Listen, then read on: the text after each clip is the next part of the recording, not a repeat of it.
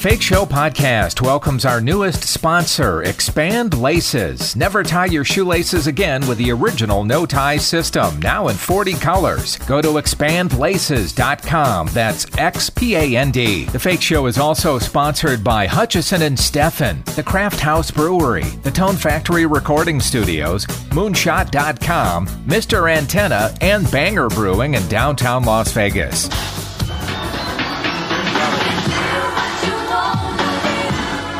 It's The Fake Show with Jim Tofte. Actor-comedian Tommy Davidson burst onto the scene back in 1990 on the Emmy Award-winning show In Living Color, created by Keenan Ivory Wayans. What he had to overcome to get there and what he's been doing since, pretty well documented in Tommy's new memoir, Living in Color. Tommy Davidson is on the line right now from Los Angeles. Tommy, how are you? Pretty good. Things are good this morning. Oh, greetings from Las Vegas. It's nice talking to you again. Yeah, I was just there at the Aliante Hotel. Oh, sure, yeah, right. Yeah, had a wonderful time, a wonderful show. You know, Vegas is still Vegas. It's the show place in the world, boy. Oh, yeah. I've been here for quite a while, and this place has really grown. There are a lot of different venues now for comedians and musicians and the like. Congratulations on your new memoir, Living in Color. I've read a lot of excerpts, and I can't wait to really get into it. Oh, thank you. Thank you. It was a heck of an accomplishment. 9 years in the making, and I never gave up. So you actually kind of started and stopped with it. It is a long process, isn't it? Yeah, it was mainly trying to get a publishing deal, you know, and spending those years doing that alone. You know, and when I say alone, none of my representatives at the time were helping me do it. They didn't care, you know, so I was on my own. A friend of mine called, well, he's a friend of mine now, he's a co-author with me. He called me out of the blue and said he knew one of the writers from In Living Color and heard that I wanted to do a book. And he said, I'm an author. Would you mind if I joined you? I said, sure. I read a couple of his books. He did Aretha Franklin books and some really good books. So we started on the path, you know, and we went through 27 publishers over 3 years. And I was getting ready to quit. And his name is Tom Tyholtz. I call him my Hebrew, you know. Yeah. You know, he's one of the Jewish guys with the afros. Right. Yeah. So he's my Hebrew, you know. And some Jewish guys got better afros than black people. So anyway, you know, and if you see a matzo ball around, you're definitely going to see some barbecue ribs because we're a close community, you know what I mean? Time to open your own restaurant, I guess, right? Yeah, you dig it, right? And so he said, you're not going to give up because I can't believe that there's not one publisher on planet Earth that doesn't want to do your story. And finally, Kensington came along. They loved the story. They said, tell the story you want. We'll back you up. And now you can read it. It's amazing to me because as I've read several of the details about your life, I mean, it reads like it could be a movie. It's just incredible, the rise of your career and what you had to overcome to get to where you are. Yeah, to go from, you know, an abandoned infant who was near death to being able to, you know, pretty much determine my own destiny in this world was a feat in itself, and I owe it all to my mom. And let's get into that, too, because you were actually found by the woman who would become your mother, and she actually found you in the trash, true? Uh-huh. She found me in a trash heap. Just happened, something told her to look under this tire that was on top of the heap, and she said when she lifted it up, she saw my foot, you know, and she uncovered the trash, and there I was, you know, unconscious and starved and physically abused, and took me to the hospital, and they nursed me back to health, and I moved to Fort Collins, Colorado, and spent my childhood up to 5 in Fort Collins, Colorado, and Laramie, Wyoming. So, you know, I'm a Midwest white boy, 1968 until 1968. And we moved to Washington, D.C. The rude awakening because the black kids kicked our asses every day, and they hated us. They hated us. And they were calling my brother and my sister White Cracker and calling me White Cracker Lover, you know. And my brother and sister wouldn't hurt a flea. My sister looks like Cindy Brady, and my brother looks like David Cassidy, so you know they're cool. Everybody loves the Partridge Family, you know? And I went to my mom and I said, why are they calling me White Cracker Lover? Because I like graham crackers. She said, well, that's what people, your color call people our color when they don't like them. I said, what do you mean?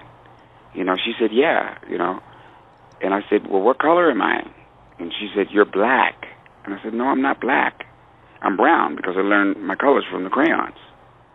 And you guys are peach, you know. And I thought whatever we were, I was a brown one of us because I watched, you know, grew up in the Midwest, so I watched dogs have puppies and cats have kittens, and the cat could be a black cat and have a white kitten, a gray kitten, a brown kitten, a speckled kitten.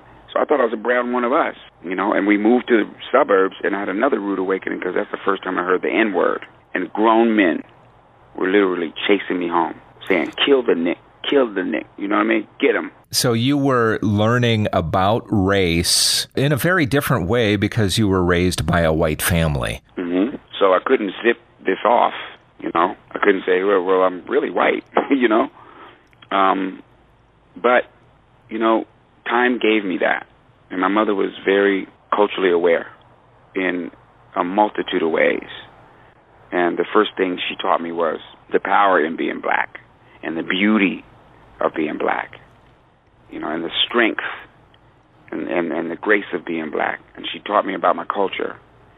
She taught me who I was, who I really was, not what white society projected on me, you know. And she just gave me a lot of love. And I'm her greatest accomplishment. Whether I wrote the book, my sister called me and said, why don't you ever talk about Mom? And I didn't because it was a habit not to talk about her, because when my mom showed up to school, then all the black kids didn't like me no more. Right. They didn't think I was black enough. And then when I went places with them, with my brother and sister's friends, they didn't like them anymore because I was black. So it was like a habit not to mention her, you know? But here I am, a grown man, and it's time. She passed away. And I thought that people need to know, especially now in these days and time, you know, with racism raising its ugly head again, because it's an ism, not a wasm, you know? And I thought it was really important to illustrate a point, and the point is, love is supreme, and I lived it. I wanted to talk just shortly about, I know that you had gotten into the stand-up scene in D.C., and to fast forward, when did you appear on Keenen Ivory Wayans' radar? How did he find out about you? Because he's a bad dude, man, and he knows comedy. I met him at the Comedy Act Theater, which was basically the Cotton Club of comedy back then. It was a renaissance. So every comedian that you see now that's hot and blazing had to go through this club. And Keenen was there when I first came to L.A. Him and his brother, Eddie Murphy, was there. I mean, everybody was there. And so that was my caveat into Hollywood. Plus, he had done a movie called I'm Gonna Get You, Sucker. Right. Robert Townsend had done Hollywood Shuffle, which were like the first, you know, comedy movies of our generation. And so Keenen remembered me when he started auditioning for the show and called me in. And miraculously, I got the part. And there was a lot of comics that wanted it. And everybody, I got it, you know? And thanks to him, you know my name. I sure do. And one last thing. I mean, you got to the point where you also auditioned for SNL. Or did you get to audition? Did it get that far? I never did. Lorne Michaels was, you know, I guess I could say, resistant to my entrance. And the first thing he told me was, we're not looking for a black comedian, so let's get that out of your mind. He said Eddie Murphy was a mistake. I'm looking for a cast member, you know. And I was like, well, just listening to him, you know. And so I was ready to ask him to ask me to audition or do something, but that was all he said. And then he said, so have a good day, you know. And I got my mom in me, you know. And I said something my mom would say. I said, well, if you're not looking for a black comedian, you don't want me, because I woke up this way this morning. All right. And if you thought Eddie Murphy was a mistake, then I think you got the wrong concept of your show. Yeah. Yeah, I think he changed the face of your show with his talent and had nothing to do with black and white. And I was nice about it, and I think I was truthful. and giving him that opportunity showed the world what blacks could do. Tommy, your book is something that I'm sure is going to be a bestseller. It's getting great reviews already. Tommy Davidson's Living in Color is available on Amazon and BarnesandNoble.com. Wish we had more time. It's always great to talk to you, and I hope that you're back in Vegas sometime soon. I really appreciate it, man. I love Vegas, and I'm looking forward to doing a really cool, extravagant show in Vegas like Sammy Davis Jr. used to do. Big band, impressions, just beauty, the beauty of it all. Tommy, great to talk to you, and good luck in the future. Good luck with the book. Thank you so much. And Tommy does the best Sammy impression I've ever seen. In Living Color, of course, was a career launcher for not only Tommy Davidson, but also Jim Carrey, Damon Wayans, Jamie Foxx, Jennifer Lopez, and more. Well, that does it for this episode of The Fake Show. Thanks for listening. I'm Jim Tofte, and I'll see you next time. Take The Fake Show with you at thefakeshow.com, SoundCloud, and at iTunes.